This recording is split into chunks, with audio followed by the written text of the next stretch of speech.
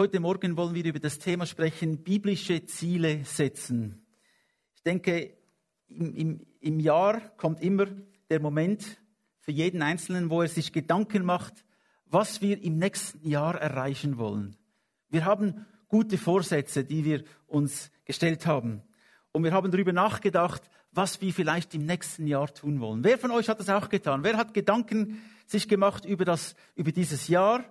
Und was für Ziele, was für Träume, was für Pläne, was für Hoffnungen du hast? Hat jemand von euch sich auch das durch den Kopf gehen lassen? Und habt ihr auch Wünsche, Dinge, die ihr verändern wollt, Dinge, die anders sein sollen? Habt ihr das auch für euch selbst festgelegt? Nun, wir alle haben diese Ziele und Wünsche und Hoffnungen. Wir alle hoffen, dass es besser wird, dass wir mehr erreichen können. Und unsere Ziele, die wir im Leben haben, die Hoffnung, die wir haben, hat tatsächlich einen großen Einfluss auf unser Leben. Denn wenn du ein Ziel hast, hast du eine Richtung. Du gehst auf etwas zu. Wenn du kein Ziel hast, keine Hoffnung, dann die Bibel sagt, man treibt einfach umher und hat kein festes Ziel, man weiß gar nicht, wohin man geht.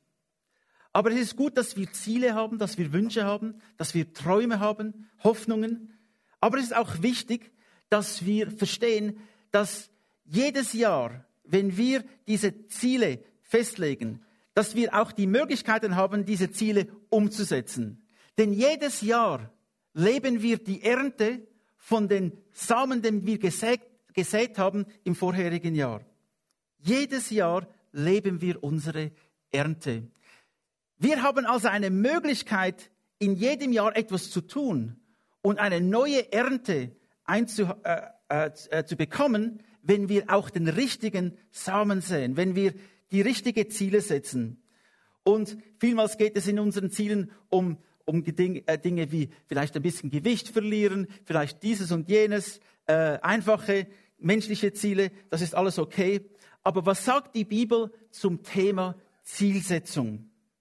Nun, ich glaube, die Grundlage, die Basis von unseren Zielen, von unseren Wünschen, von unseren Hoffnungen muss im Wort Gottes gegründet sein.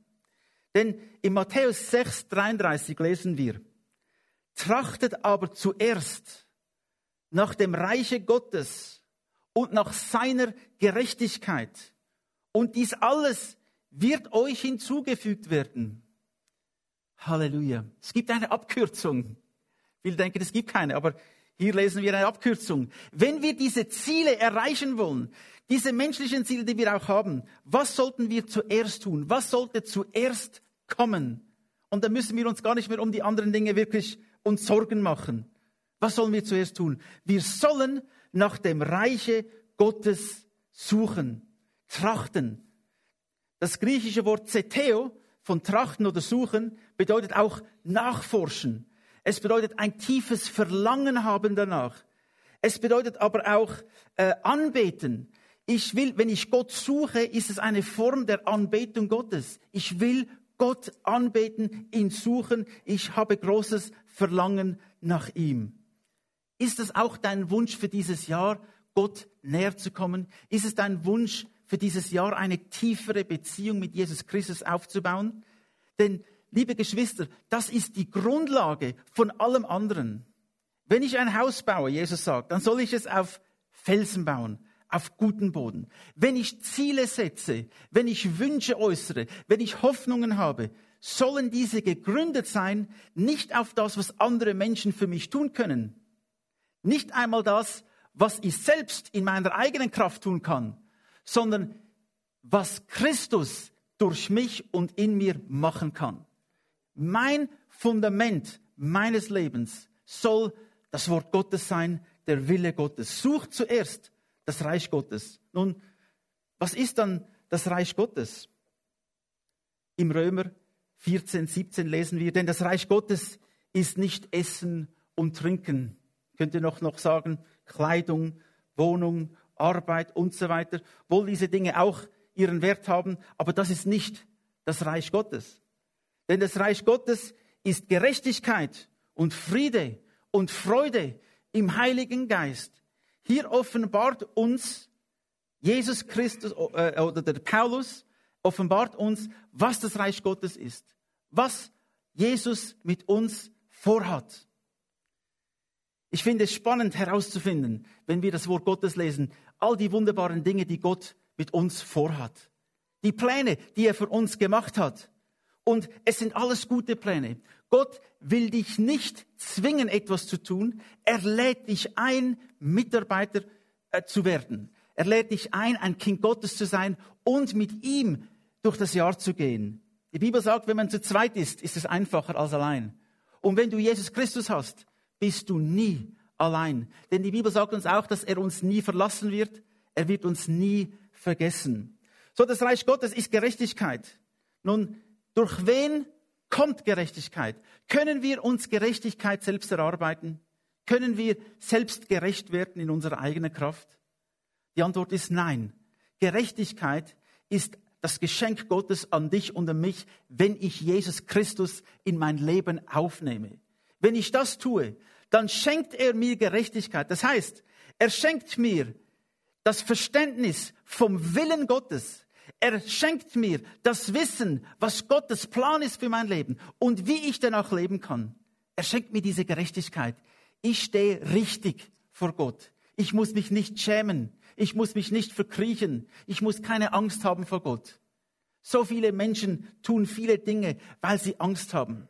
In unseren Reisen in verschiedenen Ländern haben wir schon gesehen, wie die Menschen nach Gerechtigkeit streben und wie sie viel tun, viele Opfer bringen, um irgendwelche Götter zufriedenzustellen. In ihrer eigenen Kraft wollen sie gerecht werden. In ihrer eigenen Kraft wollen sie Gerechtigkeit erwerben. Aber das geht nicht, Geschwister. Es ist eine Sackgasse. Denn das Problem ist, dass nur Christus den Weg zum Vater geöffnet hat. Die Sackgasse ist Sünde. Ich ende immer wieder daran, dass die Sünde uns von Gott trennt. Dass die Sünde wie eine Mauer ist, die uns von Gott trennt. Und dass ich niemals allein, auch wenn ich mich noch so anstrenge, zu Gott kommen kann. Deshalb ist Christus zu uns gekommen. Deshalb ist Jesus gekommen. Er hat das Gesetz, das Wort Gottes eingehalten. Und er ist als unschuldiger Mensch gestorben. Hat unsere Schuld auf sich genommen. Er ist als unschuldiger Mensch ans Kreuz gegangen, muss ich sagen, und hat unsere Schuld am Kreuz auf sich genommen. Und das hat die Gerechtigkeit Gottes geschaffen. Das hat die Möglichkeit geschaffen, dass wir durch Jesus Christus zu Gott kommen dürfen. Also, wenn wir Gerechtigkeit suchen, dann suchen wir was? Jesus Christus. Das Königreich Gottes ist Frieden. Immer wieder gibt es diese Friedenskonferenzen und wenn wir den Politikern zuhören, alle wollen Frieden. Und wenn es irgendeinen Contest gibt oder so und man die Contestants interviewt, dann fragt man, was wollt ihr? Und alle sagen, Weltfrieden. Alle wollen Frieden. Das Problem ist, Frieden ist nicht etwas, das wir selbst kreieren können. Denn der Frieden fängt nämlich im Menschen des Herzens an. Wenn Krieg im Herzen ist, wenn Hass, wenn Unvergebung im Herzen ist, gibt es keinen Frieden. Wenn Rachesucht, wenn Lust nach Begierden nach Dingen in unserem Leben ist, gibt es keinen Frieden. Wieder finden wir, dass Frieden allein kommt durch Jesus Christus. Er ist der Friedefürst. Er ist derjenige, der Frieden uns geben kann. Wollen wir also Frieden in unserer Regierung, in unserem Land, in unserer Familie? Willst du Frieden in deinem Leben? Dann suche Jesus Christus. Er allein kann Frieden schaffen. Frieden ist, wenn du vor Gott treten kannst, ohne Angst haben zu müssen. Frieden ist, wenn du Ruhe hast in deinem Herzen, wenn dein Gewissen dich nicht anklagt, wenn du weißt, deine Schuld wurde vergeben, dann kommt Frieden. Wenn du dich nicht verstecken musst, wenn du sagst, Herr, ich komme vor dir, denn ich weiß, du hast mich akzeptiert und du liebst mich aufgrund von Jesus Christus. Jesus gibt wahren Frieden. Du kannst suchen, wo du willst. Du wirst den Frieden nicht finden, wenn du ihn nicht in Jesus Christus findest. Er ist der Einzige. Und das Dritte, das Königreich Gottes, Gerechtigkeit, Friede und Freude im Heiligen Geist. Auch da finden wir heraus, dass tiefe, wahre Freude, die unabhängig davon ist, wie Menschen mich behandeln, die unabhängig ist, ob alles gut geht in meinem Leben, diese wahre Freude kommt auch durch Jesus Christus. Ich habe Freude am Herrn. Ich habe Freude an Jesus Christus. Ich habe Freude, wenn ich daran denke, all die guten Dinge, die er in mein Leben gebracht hat und die er noch bringen wird. Ich habe tiefe Freude. Und auch wenn ich etwas erlebe in meinem Leben, das unangenehm ist, selbst wenn ich einmal traurig bin, kann ich immer wieder zurückgreifen auf diese tiefe Quelle des Friedens und der Freude in Jesus Christus. So mein höchstes Ziel für dieses Jahr, und ich hoffe, es ist auch deines, ist, in eine tiefere Beziehung mit Jesus Christus zu kommen. In eine tiefere Beziehung mit Jesus Christus zu wachsen. Alles andere wie das Essen und Trinken und Abnehmen und bessere Arbeit und mehr Lohn und weiß ich was, alle diese Dinge erledigen sich von sich selbst, wenn du dich in Jesus Christus verliebst und wenn du ihn zuerst in deinem Leben hast. Denn wenn das passiert, wenn du dich führen lässt vom Geist Gottes, wenn du die Liebe Gottes und die Liebe von Jesus in deinem Herzen hast, dann wird er dich führen und leiten und er wird dir die Kraft geben. Vielmals fehlt uns die Kraft, etwas zu tun. Wir wollen zwar, aber wir haben die Kraft nicht. Wie der Paulus gesagt hat, das Gute, das ich tun will, tue ich nicht. Und das Schlechte, das ich nicht tun will, das tue ich. In meiner eigenen Kraft habe ich nicht die Möglichkeit, mir selbst Frieden zu schaffen oder in der Freude Gottes zu leben. Es ist ein Geschenk, das Gott dir und mir geben will. Es kommt in dem, dass du Jesus Christus nachfolgst. Vielleicht verlierst du ein paar Freunde. Vielleicht werden dich Menschen nicht mehr so akzeptieren. Denn wenn jemand Jesus nachfolgt, schaut er nicht mehr zurück, sondern er schaut vorwärts. Wenn jemand Jesus nachfolgt, dann ist er nicht der Populärste. Aber er hat Frieden, er hat Freude und er kann vorwärts gehen, vorwärts blicken. Etwas ganz Wichtiges.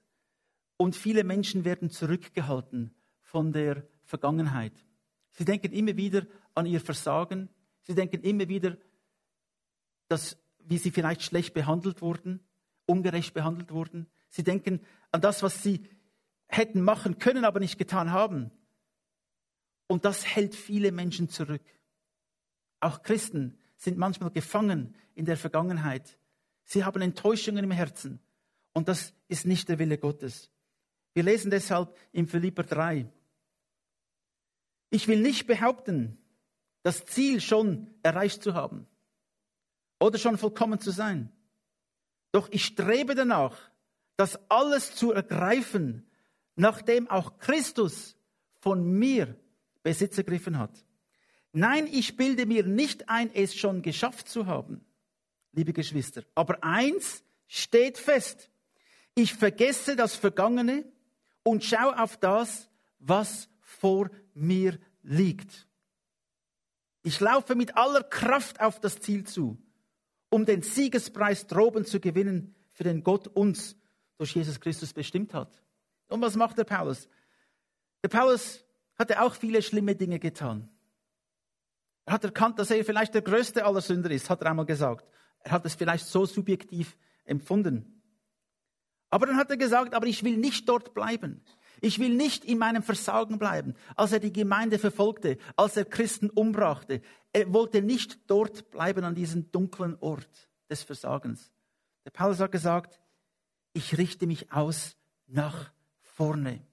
Liebe Geschwister, wenn es ein Geheimnis gibt, das dir wirklich weiterhelfen wird in einer Beziehung mit Gott, ist, dass du das vergisst, was hinter dir ist.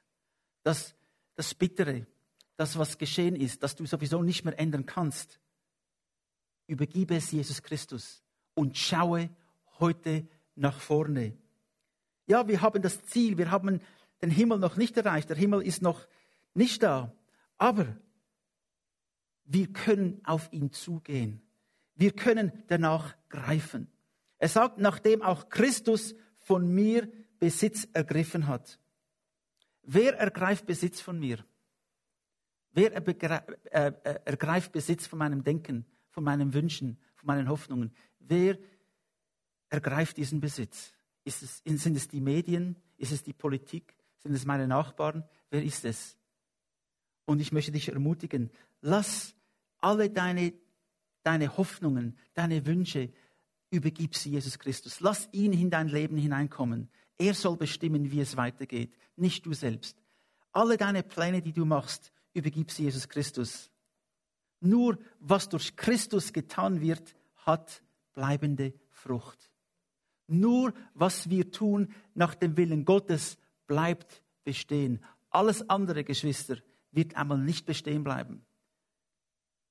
Wir können noch so viele weltliche Ziele erreicht haben. Wenn sie nicht geprägt sind, nicht berufen worden sind von Jesus Christus, bleiben sie nicht bestehen. Ja, wir alle müssen leben, wir haben Arbeit, wir haben Familie, aber machen wir doch es so, wie Jesus gesagt hat in seinem Gebet: Dein Wille geschehe auf Erden wie im Himmel. Dein Reich komme. Ich habe angefangen, dieses Gebet, das Vaterunser, jeden Tag zu beten. Und ich habe bei mir selbst bemerkt, dass auch durch dieses Gebet, durch dieses bewusste Ausrichten nach dem Willen Gottes, ich einen tieferen Frieden habe. Ich eine tiefere Überzeugung habe. Es geht um das Königreich Gottes. Es geht um den Willen Gottes in meinem Leben. Vergessen wir das Vergangene, die Fehler, die Enttäuschungen, das Versagen. Natürlich können wir nicht einfach einen Schalter umsetzen und sagen, ja, jetzt habe ich es vergessen. Aber wisst ihr, was wir tun können? Wenn diese Gedanken des Versagens von der Vergangenheit kommen und dich einholen wollen, dann fange doch einfach an, Jesus Christus zu loben und zu preisen. Fange einfach an, ihn zu danken. Wie der Paulus und der Silas im Gefängnis. Ihr kennt die Geschichte von Paulus und Silas. Sie wurden gefangen genommen, sie wurden geschlagen, sie hatten nichts getan, aber sie wurden trotzdem geschlagen. Und im Gefängnis haben sie dann, ihre Hände und ihre Füße wurden in Stöcken gelegt. Ihre Rücken waren blutig von dem, dass sie geschlagen wurden. Aber was haben sie getan? Sie haben den Herrn gelobt und gepriesen und ihm Danke gesagt für seine Gegenwart. Auch wenn sie in diesem Moment etwas ganz Schweres erlebten. Auch wenn sie viele Schmerzen hatten. Und ich weiß, dass der Herr sich riesig freute an dem Lobpreis des Paulus und des Silas. Auch du, wenn du in Schwierigkeiten kommst, schaue nach oben, schaue zu Jesus, fang an, ihn zu loben und zu preisen. Selbst wenn du es nicht empfindest, dass du das tun kannst, selbst wenn du dich nicht danach fühlst, mache es einfach als eine Entscheidung. Erhebe deine Hände oder geh auf deine Knie oder nimm das Wort Gottes und fang an zu lesen und lobe ihn und preise ihn. Es ist eine Entscheidung, die du täglich treffen kannst. Schaue nach vorne. Das heißt für mich, schaue in das Wort Gottes. Das Wort Gottes offenbart mir die Zukunft. Das Wort Gottes offenbart mir, was auf mich zukommen wird. Halleluja. Viele Menschen geben Millionen und Millionen. Ich denke, es ist vielleicht sogar ein Milliardengeschäft. Die Wahrsagungen. Es gibt ganze Fernsehchannels, da geht es nur um dieses Thema. Und die Leute bezahlen sehr viel. Ich kann euch einen Tipp geben, das Wort Gottes. Es kostet dich nichts und es offenbart, was Gottes Wille ist für diese Erde.